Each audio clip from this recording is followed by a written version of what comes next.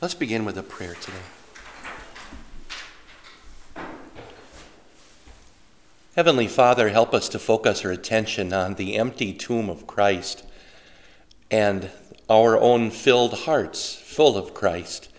Help us to remember to give you glory in all that we do in the name of Jesus and for your sake and for the sake of those around us who perhaps do not know Jesus or have not yet learned to trust in him.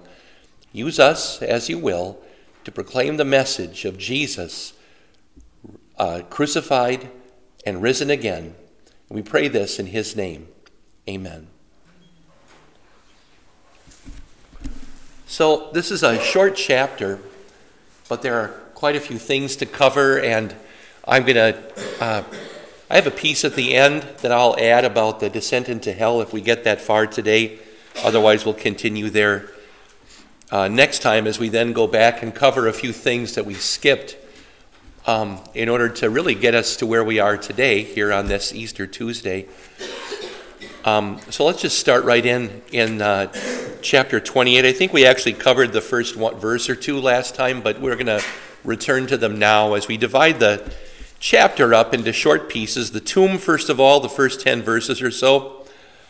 And then a short piece on the lies of the Jews, a very short section on the reunion, and then finally the Great Commission at the end. And we have some things to talk about there. I'm not privy to all of the ins and outs of the Great Commission in our synod. I know that when I was just starting in the ministry, there was some kind of controversy that happened in our fellowship about, is the Great Commission or is it not? And I don't know if you heard much about that. We can talk about that when we get there. But out where I was, out on the outskirts of everything, in just about literally in the northwest corner of behind where I was a missionary, I didn't hear much about what was happening here. And by the time I got back to the Midwest in 2001, the whole thing had kind of blown over. And we just kind of heard echoes of it. And I've never gotten anybody to tell me what exactly happened. So I've never exactly found out. And so maybe we'll talk about that a little bit when we get there. But let's begin at the empty tomb. So Matthew 28, the first couple verses. After the Sabbath, at dawn on the first day of the week, this is Sunday morning, Mary Magdalene and the other Mary would not be the mother of Jesus, but she would be the one who had some sons listed in the previous chapter, the mother of James and either Joseph or Joseph, and probably the wife of Clopas, I think is how that goes. They went to look at the tomb. Now, in Mark, we're told that they actually went to anoint the body of Jesus. Here in Matthew, we're not told anything more than they just went to look at the tomb. So they kind of had a twofold purpose for being there. But they did, Mark 16:1 does tell us that they brought spices to anoint the Lord's body. That wasn't completed in the very quick burial that was done on Friday afternoon before sundown. So now they go there again. And there was a violent earthquake, for an angel of the Lord came down from heaven and going to the tomb, rolled back the stone and sat on it. So I guess with regard to verse 1, the women going to the tomb, and maybe we covered this last time, but what's a natural question to ask here? How are you going to get in? Yeah, how did they think they were going to get inside that tomb? Those stones, well, John, you rolled the stone on Good Friday night. How awkward would that be with an actual stone that size? You should ask this question so I could have done some research on it. Yeah, I suppose I should have. I should have. Now you know how I feel in Bible class when people just snap questions on me and expect me to have all the information there. Interesting. But because it rolled, however, it would seem that a typical pair, I'm just going to say a pair of adults, should probably have been able to roll it a little bit, but I don't know. It depends on if the thing was at an angle. If, how good is the track? Is it, does it just sit there? Are there any obstacles in the way? There's all kinds of things that either you end up with something that could be rolled easily by 2 or could not be rolled easily by anything less than 6. I don't know. And boy, if you have 10 fingers to begin with, and you've got 6 pairs of hands, we might end up with less than 59 fingers at the very end of it. Diane? Marilyn brought up a good point. How did it get there in the first place? Who rolled it? Oh, we're told that they did it. Joseph did it, so 2 people could do it. They may have had help from somebody else, but yeah, they rolled the stone. That was the typical closure. On the other hand, I think we all know that sometimes closing a thing and opening it are not the same thing. I got something in the mail from my nephew yesterday, and I know that it took him seconds to close it, but it took me long minutes to figure out how I was going to open it without damaging the packaging, just because of the way the Postal Service seals packages these days and so forth. But Brad? I've heard or read that possibly there was a kind of a trench in front of theirs. Yeah. That stone would have been easy to roll. Some kind of a track, right. Yeah. On the other hand, if there were any kind of a niche that it would set down into so as not to roll around, then it becomes easy to roll it in, but much more difficult to roll it out. One of my sons never could unplug the bathtub by himself. He had a habit of biting his fingernails, and there was never anything to help him get that plug. We still do. We have a plug on the upstairs bathtub, and there's no little contraption on the top, nothing to grab onto. It's just basically a convex piece of metal. And so we tried different things. Finally, I ended up with giving him one of our spoons, which lives in the bathtub now. That spoon to help dig the thing out and then get it undo the suction and get the thing out. And I realized the other day, I thought, I probably haven't washed that in 3 years. That spoon, not that it needs it, it's just the bathtub lifter upper thing or whatever. But I thought of that the other day. Go ahead, John. I've been pondering this weight thing, and if I remember right, a cubic yard of gravel is well over a ton. I know it's well over a ton. I want to say Sure. I want to say it's 3,800 pounds. Sure. And a cubic yard is 3 by 3 by 3. And I can't imagine a stone being much, it's round. A little thinner. A little thinner. So it's going to weigh over a ton. Yeah, maybe closer to 2. Yeah, maybe much closer to 2. Well, and the Romans had a recipe for concrete that's better than our recipe today. That people are doing a lot of research into. That very possibly this kind of stone would have been made out of, unless it were just hewn out of solid rock. But it may have been a fashioned thing that you could buy made of concrete. So. Then again, it didn't necessarily have to be as tall as the one that we use in our reproduction in church. It could have been quite a bit smaller. Well, I also wanted to talk about what we mean by the 3 days, because that's sometimes a question. And just to have covered it, in the way that Jews figured time in Old and New Testament, it occurs both here and in Esther, where you have 3 days mentioned. And yet the third day is really just in about 24 hours from now. So when you're talking about 3 days, the day 1 is the day the thing happens on. In this case, Friday would have been day 1. There wouldn't have been many hours left, but I think we saw about 6 hours, 7 hours left in Friday, the way we calculate time. Saturday is day 2, and then Sunday is day 3. So not 3 days according to the clock, but according to the calendar. And the same thing happens in Esther 4, where Esther asks her cousin, go gather all the Jews who are in Susa, the place where they're living, and fast for me. Do not eat or drink for 3 days, night or day. I and my maids will fast with you.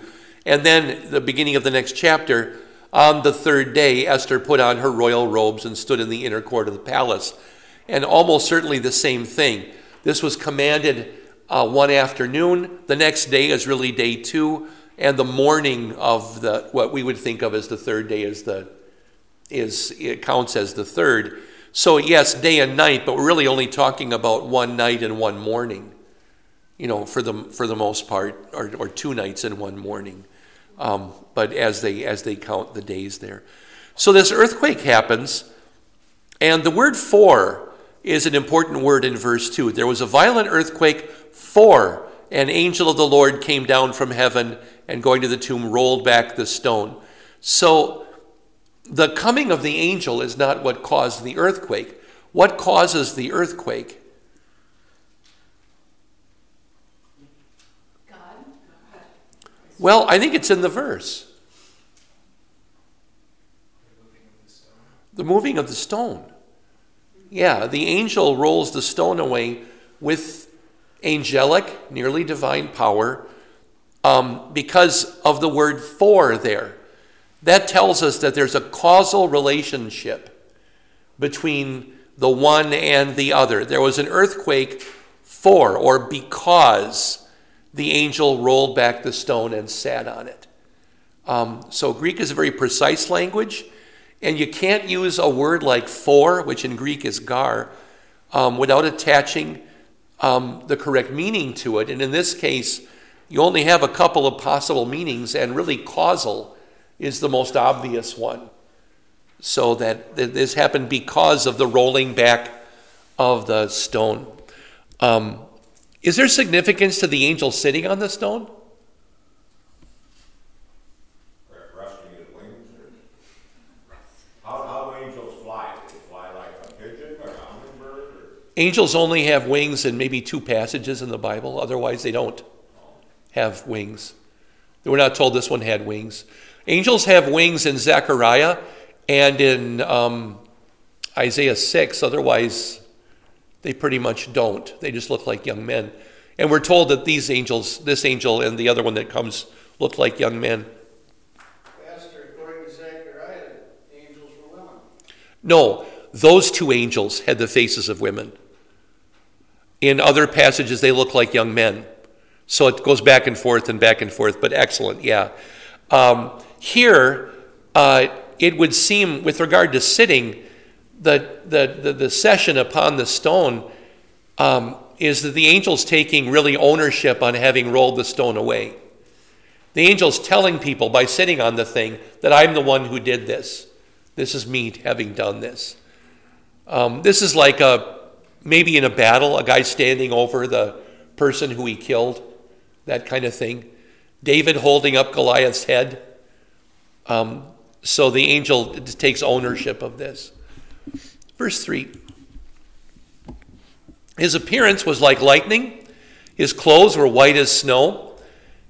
So what do those things, lightning, white, what does that usually tell us symbolically? Very bright. Yeah, and holy. Holy, sure. This is a holy angel, which also tells us something about the tomb. We're coming to that a little bit later. The guards were so afraid of him that they shook and became like dead men. What would we say in modern language? Fainted? Yeah, I think they fainted. Sure. The blood left their heads, and they curled up their little toes, and they fell down and fainted. Yeah, they went nighty-night.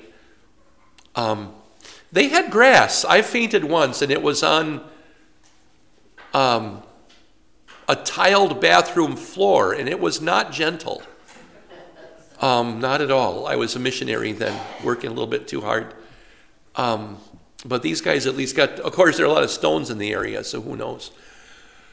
The angel said to the women, "Do not be afraid, for I know that you are looking for Jesus who was crucified. He is not here. He has risen, just as he said.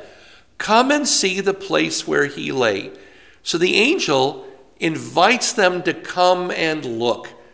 Significance there?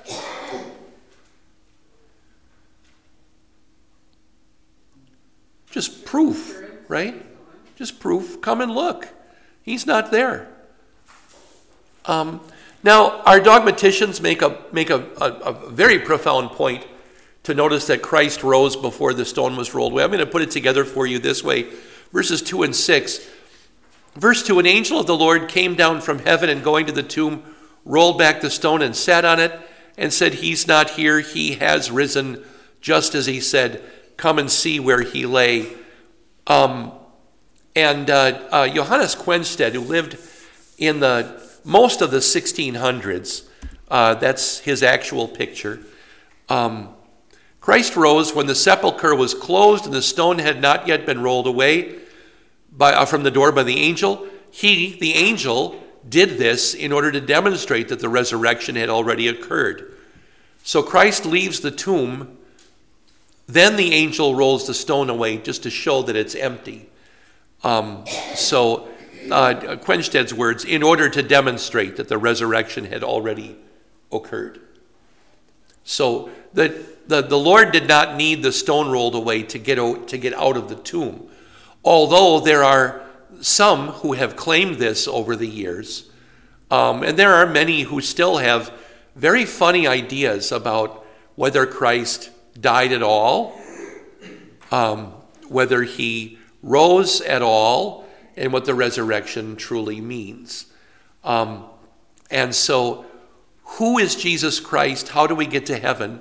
Remain the two key questions to ask of other denominations if you want to understand the differences. So who is Jesus? Is he, for example, risen from the dead? Is he still in heaven, both true God and true man? That will teach you a lot about a denomination, because the denominations that will say, for example, that he is not true man any longer, inevitably deny the power of the Lord's Supper. And it just goes on and on and on like this. Things that you and I have taken for granted our whole lives because we know something as simple and as beautifully put together as the Small Catechism. We have learned these things correctly with nothing but scripture passages. These are the basics of our faith. And to hold on to what part of the catechism do we learn all the stuff about Jesus in? The creed. The creed. Yeah. There's a little bit in baptism, a little bit in Lord's Supper, but mostly it's in the second article of the Apostles' Creed. Yeah, there are a few things we learn in the Lord's Prayer in different places as well, especially if your pastor was able to take you deeply into the Lord's Prayer.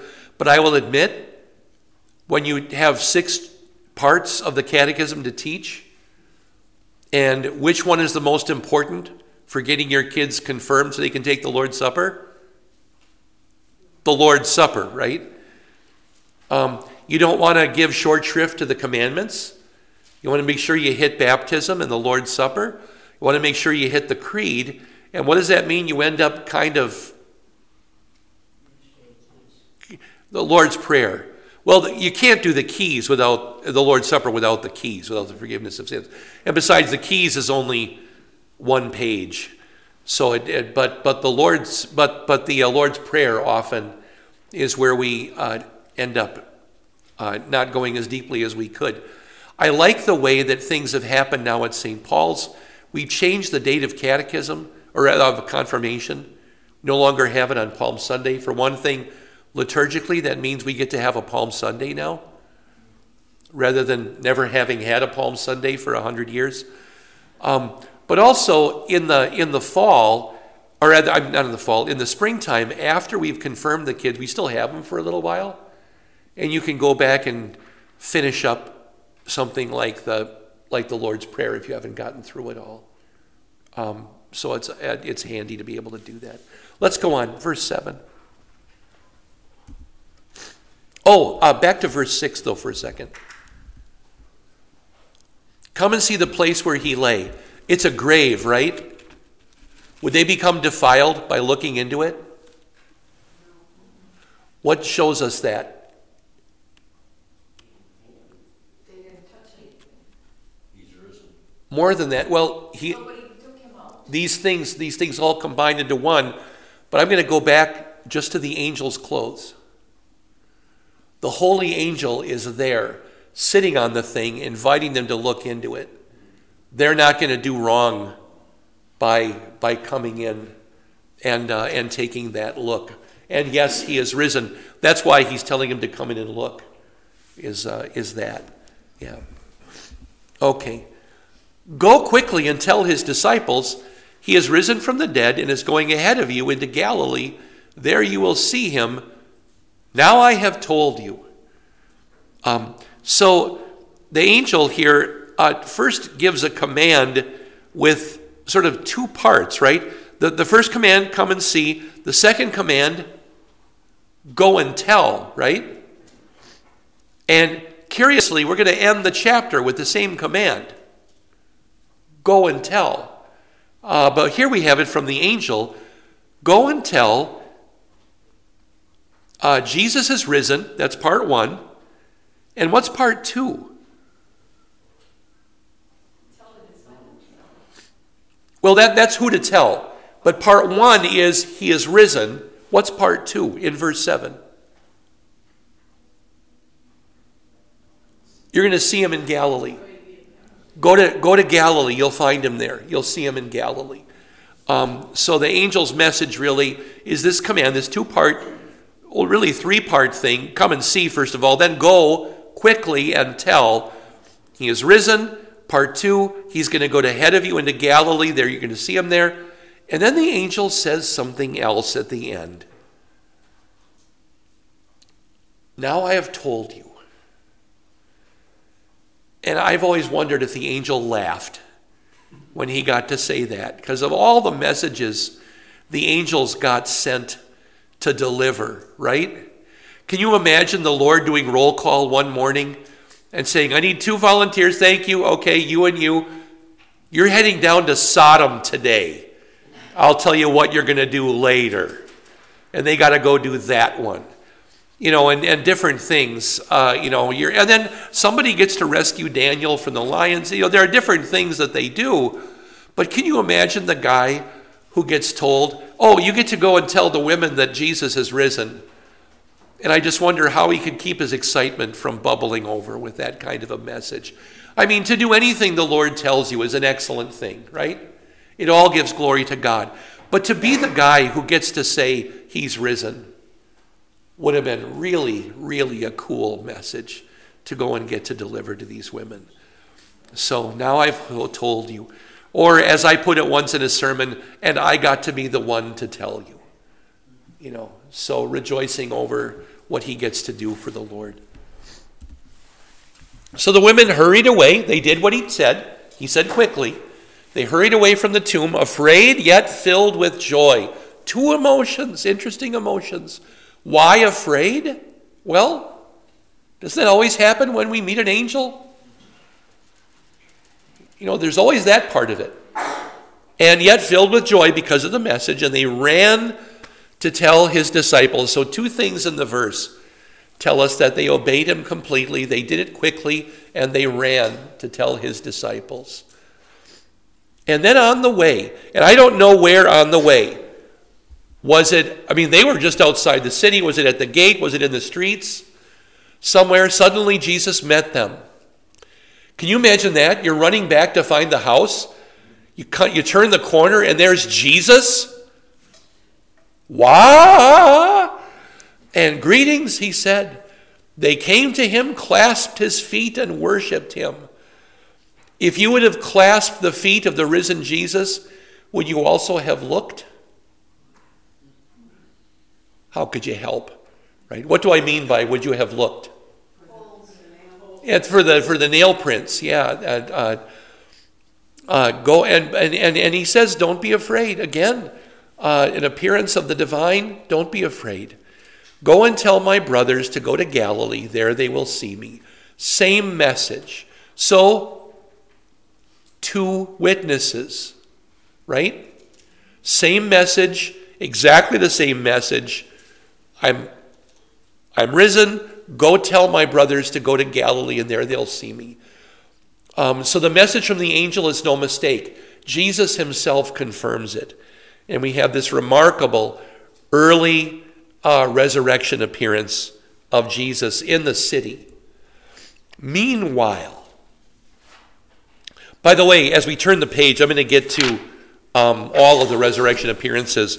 We'll be able to kind of pigeonhole where these things happen. But meanwhile, the lie of the Jews. So here, while the women were on their way, some of the guards went into the city and reported to the chief priests how much that had happened? Everything. So the chief priests aren't lacking any information. We were there all night. We were there in the morning. We saw women coming. There was an earthquake. We fell down dead and fainted, and we woke up. The sun hasn't moved much in the sky, right? How do you tell time? In fact, do you know how to tell what hour it is? With your hand. If you hold your hand out at stiff elbow length, that's how many hours in the afternoon. Hand over hand over hand over hand. That's how many hours until sunset. So if you know what hour the sun's going to set, you can tell to within just a few minutes what time it is. And the same is true on the other end of the day in the east. How many hours after true sunrise is it? The soldiers would have known what time it was. They would have known how long were we asleep. Was it even a half an hour? Was it 1 finger? If this is an hour, how much is this? 15 minutes. 1 finger, your pinky is 15 minutes. 2 fingers is 30 minutes. Get it? It's not that difficult to tell time that way. We got to revitalize the Lutheran pioneers and teach our kids these things. That's where I learned it. So, they knew how long they had been asleep, and it may have been just minutes. Okay? They report to the chief priests, and so if it's only minutes, they would have seen, right, somebody dragging the Lord's body out or whatever, disappearing around a corner somewhere. They didn't see any of that. It was just gone. And by the way, in John's gospel, what's the magnificent detail that tells me that Jesus had been a good boy when he was a little boy? He folded his headcloth. He made his bed when he rose from the dead. That should be aligned in a hymn. Well, we'll see. When the chief priests had met with the elders and devised a plan, they still don't come to faith. Their natural instinct is we got to make a plan. We got to plot about this. They devised a plan giving the soldiers a large sum of money. So lie about it and bribe the guards. That's their decision. Telling them, you are to say, his disciples came during the night and stole him away while we were asleep. Weren't they being paid not to sleep? I think I have an answer for your question. It's a natural question. I was just going to say, if soldiers failed at their job, weren't they usually put to death? Soldiers were put to death if they lost a prisoner. Is a dead man a prisoner? No. So excellent. That comes up. Well, what important Bible stories? 2 of them. Does that come up in? Peter left and the angel opened the gates. Oh, I didn't even thought of that one. But okay, with Peter, huh? Okay. Yeah, Paul in Philippi. It tells the jailer, "Don't kill yourself. We're still here."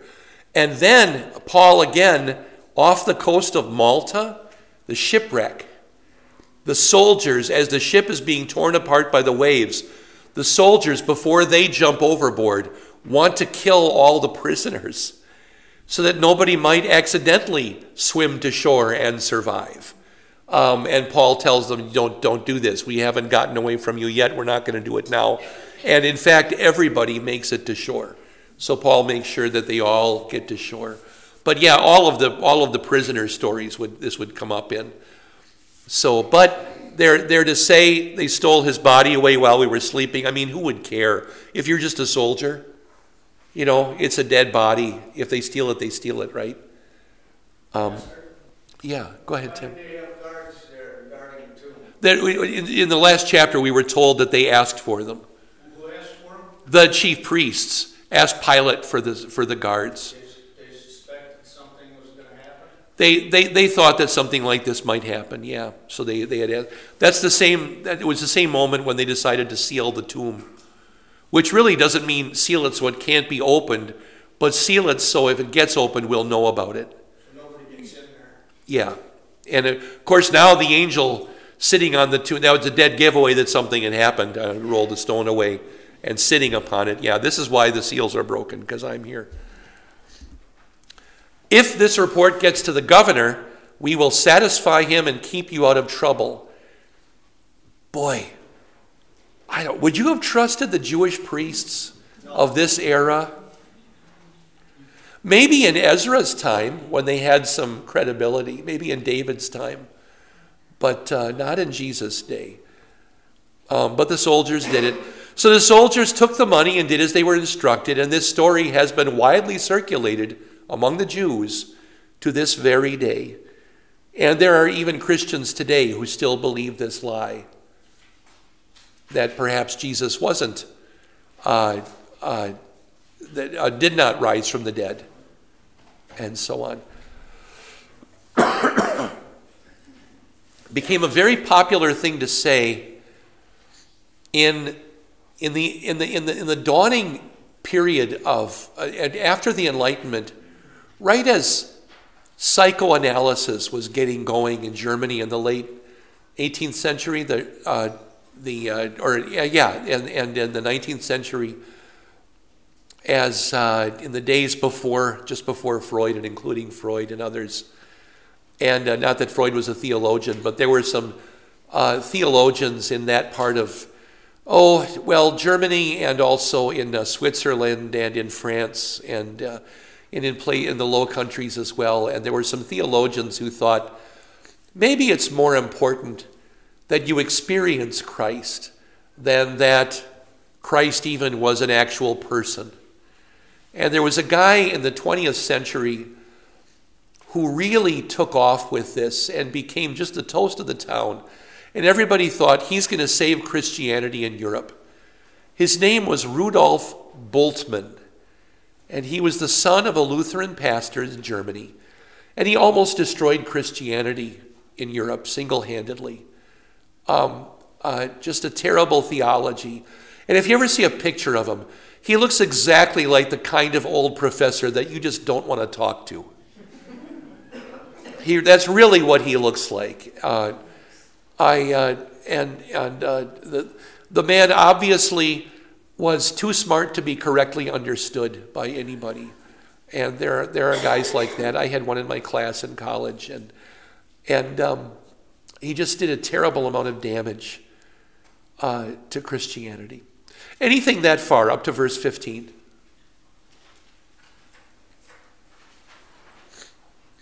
I'm making it easier for Jarrett to find a place to make the break in the